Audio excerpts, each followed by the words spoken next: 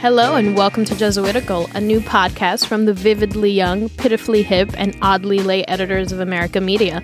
That lay part means we aren't Jesuits, but we work with them. Join us each week for a smart Catholic take on faith, culture, and the news, often over drinks. I'm Olga Segura, and I just want to start off by thanking all of you for our Apple Podcast reviews. Last week, we gave away a few copies of Jim Martin's Between Heaven and Mirth, and this week, we're going to give away some additional books if you guys leave us reviews, and this week, we're giving away A Big Heart Open to God, A Conversation with Pope Francis. So make sure to leave us reviews and encourage your friends to do so, and also send us an email with your username in the subject line. Don't forget to do that, guys. This would be a great Christmas gift for yourself or for your family and friends. So as you know, we've been winding down for the Christmas season, so we don't have our usual format. That means no SOTs or consolations and desolations, but we've got some really, really great interviews for you guys.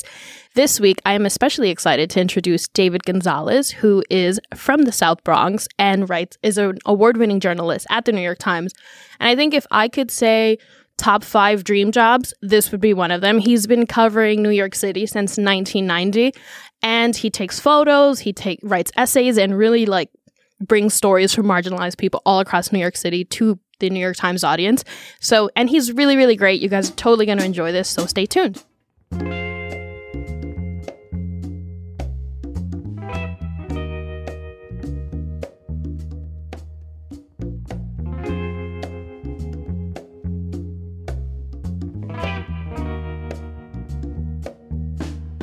Today, we're excited to welcome David Gonzalez. He is an award-winning journalist at the New York Times. Born in the South Bronx, he's been covering New York City since 1990. He is the Side Street columnist, where he writes and shoots a bi-weekly photo and essay. And he's also the co-editor of the Times Lens blog. Welcome to Jesuitical, David. Thank you for having me. I'm looking forward to this. Very excited. I'm always excited when I get to, I feel like Zach, I get to talk about the Bronx, so... Is there any other borough? From the Bronx? No, I'm from Ohio. Ohio. Actually, Ashley, this is where we reveal that to you first. Okay.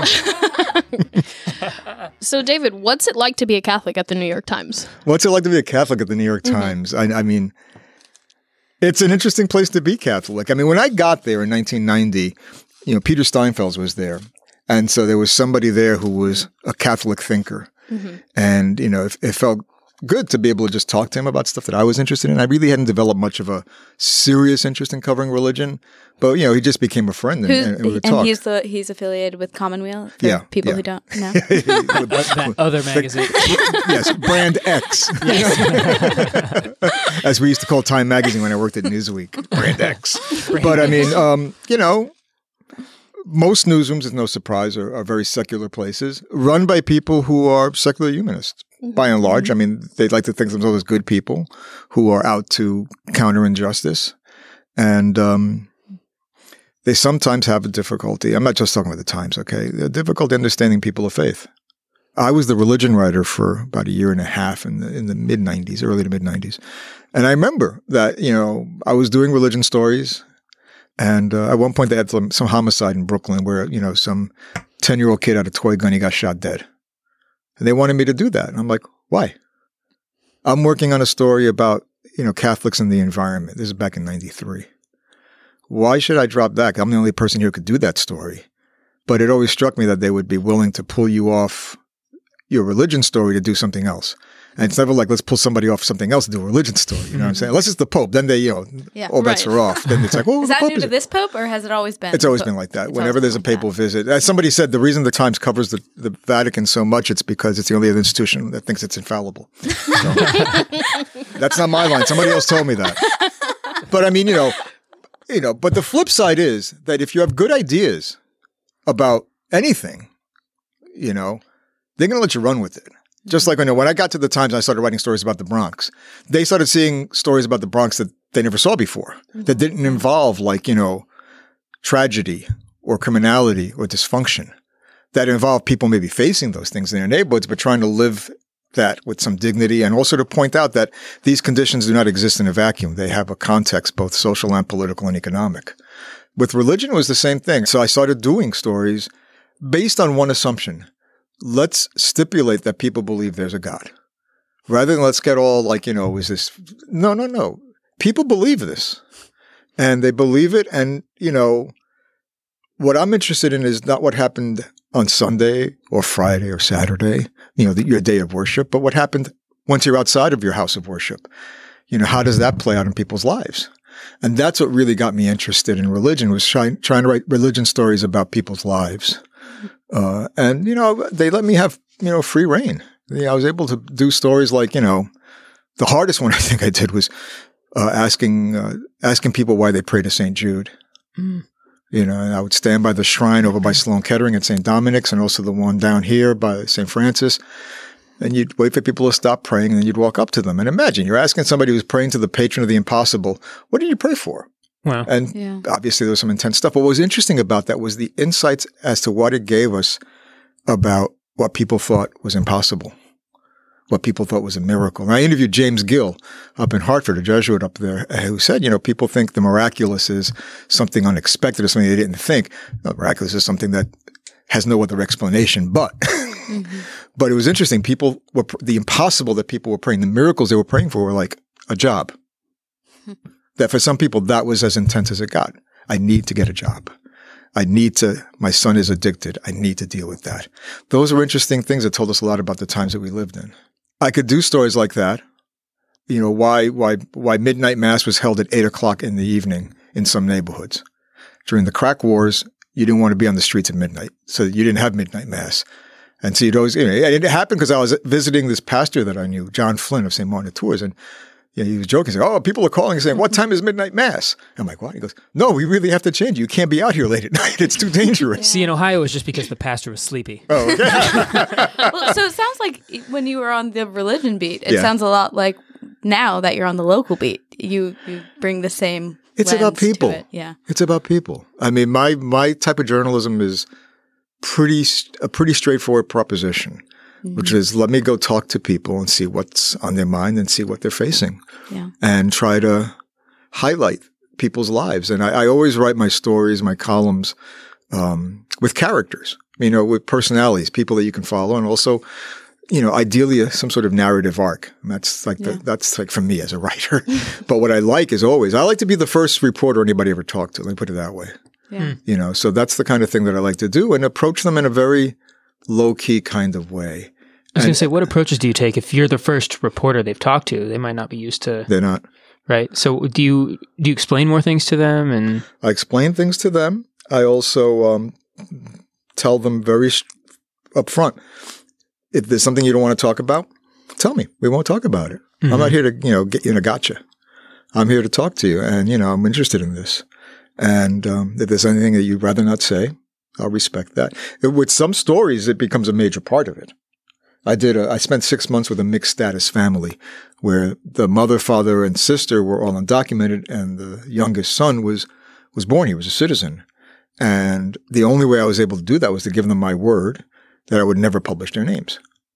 And, good luck writing a 2,600-word story without using anybody's names. Mm-hmm. But luckily, what I was able to do was refer to everybody as the mother, the father, the daughter, the son.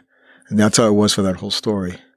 And a lot of it is putting people at ease, because the preconceptions that they have about the media, are not good, shall we say. And they've gotten worse since last January, unfortunately, where people just think we make stuff up. I wish we could have made up the landmine that took off the legs of my friend Zhao, but hey, he was just working for the failing New York Times. Yeah. So recently you've been covering a lot about Puerto Ricans living in New York. Your parents came from Puerto Rico, is that right? My parents came from Puerto Rico when they were teenagers. Yeah. They met here. For those of you playing at home, they met at La Milagrosa, which is a famous Puerto Rican parish from the 40s that's long gone. But, my folks came here from there, and I grew up in the South Bronx when there was a growing Puerto Rican community. There was a rich Puerto Rican culture. So I grew up listening to certain songs, eating certain foods, listening to the language. I didn't really get really good in Spanish until I was in my 20s. And then I really, decided to get serious about my Spanish, and I use it every day now. I've reported entire projects in Spanish. Mm-hmm. I've worked overseas. So it's a great gift my parents gave me because they had very little. But growing up the way that I grew up, and then becoming a journalist and seeing how those communities were covered, left you kind of aghast, because they would either say things that were so clueless, or just, sent the wrong people in to do it. And, I'm going to be honest, if you don't have certain linguistic skills, I'm not talking just about English or Spanish, but even like how you speak English, people are going to react to you a certain way. And so with me, it's always been, wanting to reflect these neighborhoods and these people that have been misunderstood. And I wound up gravitating to certain things, writing about the Bronx, especially the South Bronx, writing about culture in those places, writing about how people survive, writing about religion. Because religion is a major part of people's lives in these neighborhoods, and you'd be a fool not to acknowledge that. And one of the ways that I covered it was like, I had a lot of contacts with priests and nuns all over the city, and it was better than knowing cops. Cops only saw the bad guys under certain circumstances. Priests and nuns saw the bad guys and good guys all the time. And it was good. No, it was good that way. But I wanted to present a view of either Catholicism or people in the South Bronx or Puerto Ricans, in a way that portrayed us as real people, not these cutouts, and it's critical now because Puerto Ricans really were the first large Latino group in this city. And the gains that the pioneers made for us are shared by all the other Latino groups that have moved here ever since. Bilingual education, voting rights, all those things. Those are things that Puerto Ricans helped, and we shared it with everybody. And I think sometimes people don't really give us the credit that we deserve or treat us with the respect that we merit. And so I've always written about Latinos, especially Puerto Ricans, and Puerto Ricans in the Bronx is a slam dunk. I got to write about that. But it's also, I'm at a point in my career. I'm 60 years old. I've been doing this since I was 26. And, I no longer have to worry about anything in the sense that I write about what I want to write about. And I want to write about Puerto Ricans because I know it. It's vital to me. And if I don't write it, somebody else will, and they'll get it wrong and I'll be upset. Right. So I'd rather write about that. And especially now, we're seeing what's happening now after Hurricane Maria. 4 of my last 5 columns have been about the hurricane. Mm-hmm. And my next one's going to be about the hurricane. What are those stories from people from Puerto Rico living in New York? What's the angle? Well, the stories that I've done before was, somebody I know, his mother, who was the founder of an influential community organization in the Bronx. She's since retired. She went down to Puerto Rico to get her house ready to retire down there. Maria hit, and a week later she dies of respiratory failure. And it's not being counted as an official hurricane death, but, her son's an EMT, and he knows how to read medical charts. He's saying, no, she died because she was there. And, so things like that. Or there was one that I did. One of the things I also like to write about is I write about street art or graffiti. And I know a lot of the major figures from the 70s in New York graffiti world. And one of them on Instagram 3 weeks ago, put up a picture of a mural they had just done in an auto body shop in the Bronx. And it was like the famous Iwo Jima picture of the flag raising, but it was construction workers lifting up a utility pole with the Puerto Rican flag on top, but like the Iwo Jima shot. And it's this gorgeous mural. It's absolutely stunning. And the reason the artist did it was because, his mother was stuck in her house, for a week and a half. And he was going crazy. And then he wanted to do something to honor the Puerto Rican spirit. What's really funny is, we live in this cosmopolitan city, and yet, some of the largest groups in this city, people don't understand. Mexicans, Dominicans, and Puerto Ricans. They just don't. They think we're all the same, and it's like if you have half an ear, you can tell we don't talk the same Spanish, for Christ's sake. Yeah, that was one of the things. I love the idea of a Latino telling other Latino stories. That was something I encountered when I started at Fordham. I'd meet people, I'd be in a class and be the only non-white person in the class, and they'd be like, "Oh, what are you?" I'm like, "I'm a Dominican from the Bronx." And they're like, "Oh, is that kind of like a Puerto Rican?" And I'm like, "No, it is not kind of like that. It's really much a Dominican, Yeah. But they don't get that. They just see us as, and for a city that's supposedly sophisticated, we don't really factor into their thinking. We're the people that deliver their groceries or, watch their kids. Yeah, or drive their cabs. Exactly. That's how, And we have no other life beyond that. And that is maddening because if you look at it from a faith perspective, well, we're keeping the Catholic Church afloat in this city, actually, It's true. It's always funny to hear people saying, "Oh man, the Catholic Church, church attendance is down." And I just say, "Have you gone to a Spanish mass lately?" Because they'll be standing room only in the back. But you go to Immaculate Conception in the Hub in the South Bronx. It's literally standing room only. That's a big church. And so, we're not being acknowledged for the things that we are doing that contribute to this place. And it's an important thing. And that's, again, why I write about Catholicism regularly and why I write about, and also the intersection between Catholicism and our identity and class. So like when everybody does these stories, the archdiocese is closing the schools, and everybody, and I wrote one story in the early aughts that kept the school open. So after that, everybody started calling me. Every school that was in trouble, I was like Superman. It's like, and it happens regularly. They're going to close our school. They're going to do this. And I lucked out with Mount Carmel Holy Rosary in East Harlem. Somebody read it, they gave them $400,000. Wow. And they're still open. Still open. My generation, I could list right now a bunch of graduates of Catholic schools who have gone on to great things in this city. Freddie Ferrer, former Bronx Borough president, mayoral candidate, Sonia Sotomayor. And so I started talking to other overeducated Latinos who all went to Catholic school because we all got educated beyond our parents' wildest dreams. What I did was I wrote a piece where I interviewed people like Ted Shaw, the former head of the NAACP Legal Defense and Education Fund, who went to Cardinal Spellman High School. I interviewed all these people to show, like, how did your education as a Catholic, how did that influence you? How did it change your life? Because I think a lot of us who grew up the way we did, like the first one in our families to go to college, I know the moment in retrospect, my life changed now. I know that moment. It was Father Principe, third-year homeroom at Cardinal Hayes, where he sat down with each of us, went over our transcript and said, I think you should go to the Ivy League. I didn't know what the hell he was talking about. I really didn't. I was going to go to Iona or Fordham. My brother went to Iona. Good enough for him, good enough for me. But he opened my eyes to this. And in retrospect, that conversation changed my life. And I told him that to the day he died. He just died like 3 months ago. But I mean, these schools play a really important role. And so it was important to write about this. And it was also important not to romanticize it. Because the other thing, and I know America's been good about that. There have been stories in America that talked about not every Catholic school deserves to stay open. And that's a hard pill for people to swallow, but it's true. I know. I'm really mean about that. If I were in charge, I would close 75% of parishes.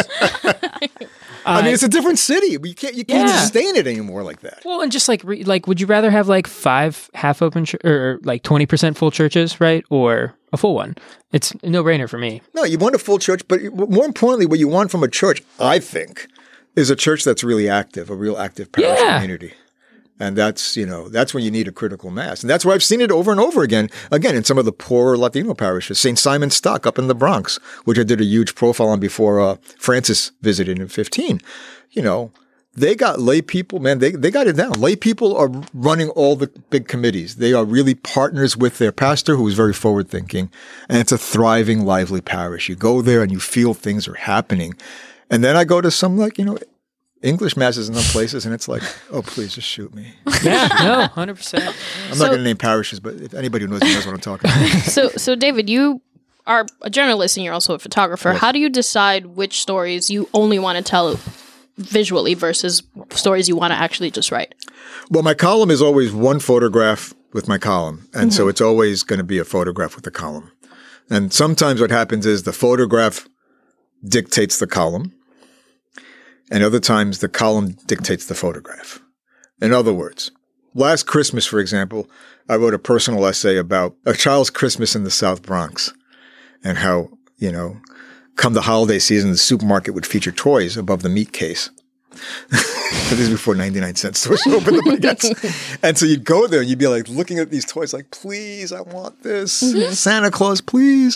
And then I talked about how that one Christmas – my cousin Hector got a bike, and I didn't. And I said, I hope he breaks his neck. And my parents freaked. And they made me say I was sorry to the angel on top of the Christmas tree. I've had to do that, kneeling many times before. So exactly. Incate. No. But I had to say I'm sorry to the angel. And to this day, those Christmas tree angels freak the hell out of me. They spook me out.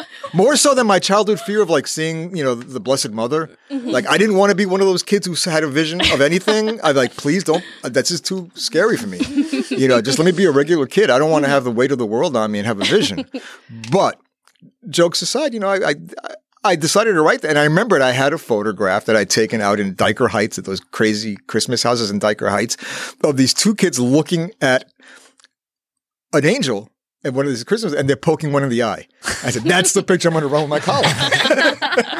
So I did that. I've always thought of, Catholicism in general is thought of as being more image friendly, I guess, in faiths. Do you like, stained glass and statues, and do you feel like that part of your upbringing influenced the work you do now? Yeah. Yeah. I mean, I remember as a kid being fascinated by the Eucharist, when it was out there on the altar, I'd just sit there looking at it, mesmerized. And I go to churches now and I see these statues and it brings back memories, like my favorite saint is still, Martín de Porres. He was, because, my mother said, see, there were mice there, and we had mice in our apartments. I figured, okay for the saint, okay for us, but no, that sense of humility. So like my first time I went to, I went to Lima on assignment. I made sure I took one day to go visit the tomb of Martín de Porres, because that made a big influence on me when I was a child. And it made me think as a journalist. I mean, he's the patron of social justice. And, for some stories that I do, that's all about that.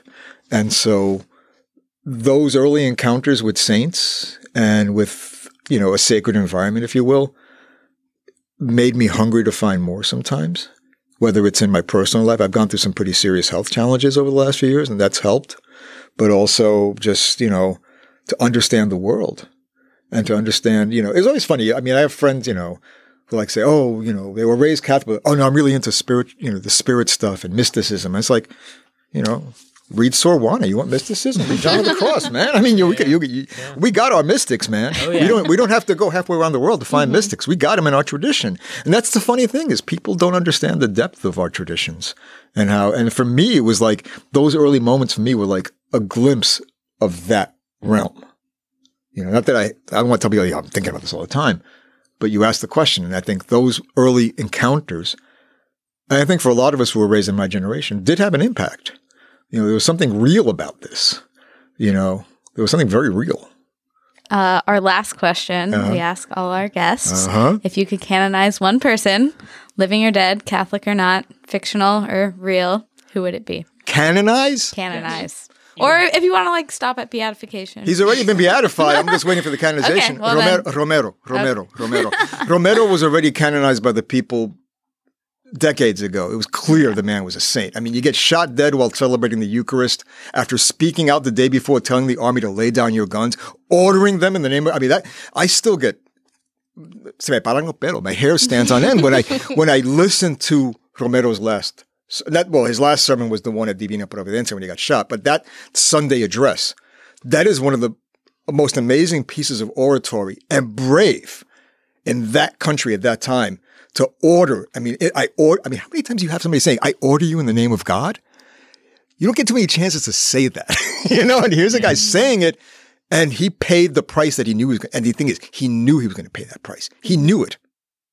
And it didn't stop him. That kind of bravery, that kind of engagement with the world. It's like, that's what we are. That's what we are at our best. Even in times of crisis. Because Salvador in those days was scary. They killed Rutilio Grande, then they kill him, then they kill the nuns, then they kill the Jesuits and the housekeeper and their daughter. And then they kill 75,000 other Salvadorans. But among the first was Romero. And he knew, you read his writings, he knew this was going to happen, but he had total faith. It's going to be all right. So if you're talking about canonization, him, it's overdue. It's overdue. And he's Latino. Amen. Yeah, I think we can say Saint Romero. Yep. Yeah. Oh, yeah. People have been calling him San Romero de las Americas for a while now. I got a friend who's an Episcopal priest, and he's already calling him San Romero de las Americas. They have him out in, where is it? In Westminster? They have a statue of him with other saints. So, other people recognize this man's a saint. It's just, it takes a while to catch up. Oh, yeah. Great. Thanks so much for coming on the show. This was fun. I really appreciate it. Oh, this is great. Thank you. No, I had a ball. All right. And if people want to find your work, are you on the If you go to if you want to find my work, just go to Times Topics and look up my name, David Gonzalez, and you will get sent to a page that's everything I've ever written since day one of the New York Times. Okay. And Instagram? Instagram 104BX. Okay. I'm like a Bronx guy. Awesome. Thanks so much. Right. Thank you, David.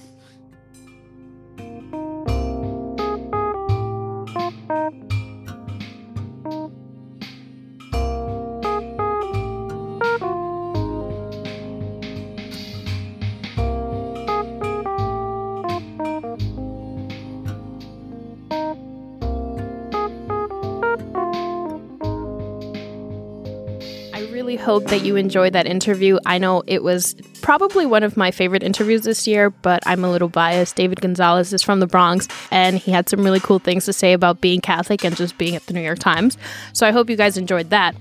Now, we asked you guys this week. First of all, I just want to start off by saying I feel a little left out because we posted this question on Twitter asking you guys what your weirdest family Christmas tradition is. And I come from a pretty normal Christmas family because I'm doing none of the things that you guys did. For example, Marty writes in shrimp wiggle for dinner Christmas Eve. Yes, it's an actual dish. Google it.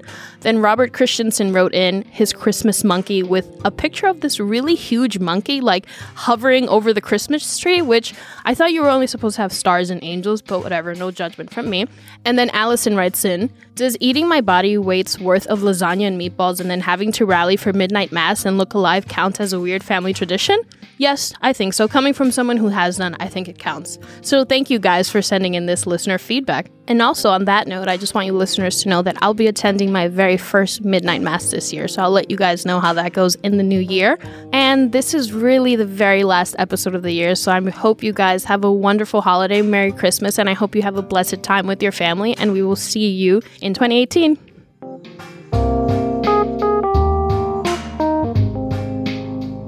Jesuitical is brought to you by America Media and produced by Eloise Blondiau. Our editor is Noah Levinson. Jesuit formation provided by Eric Sundrup S.J. Engineering by Angelo Jesus Canta.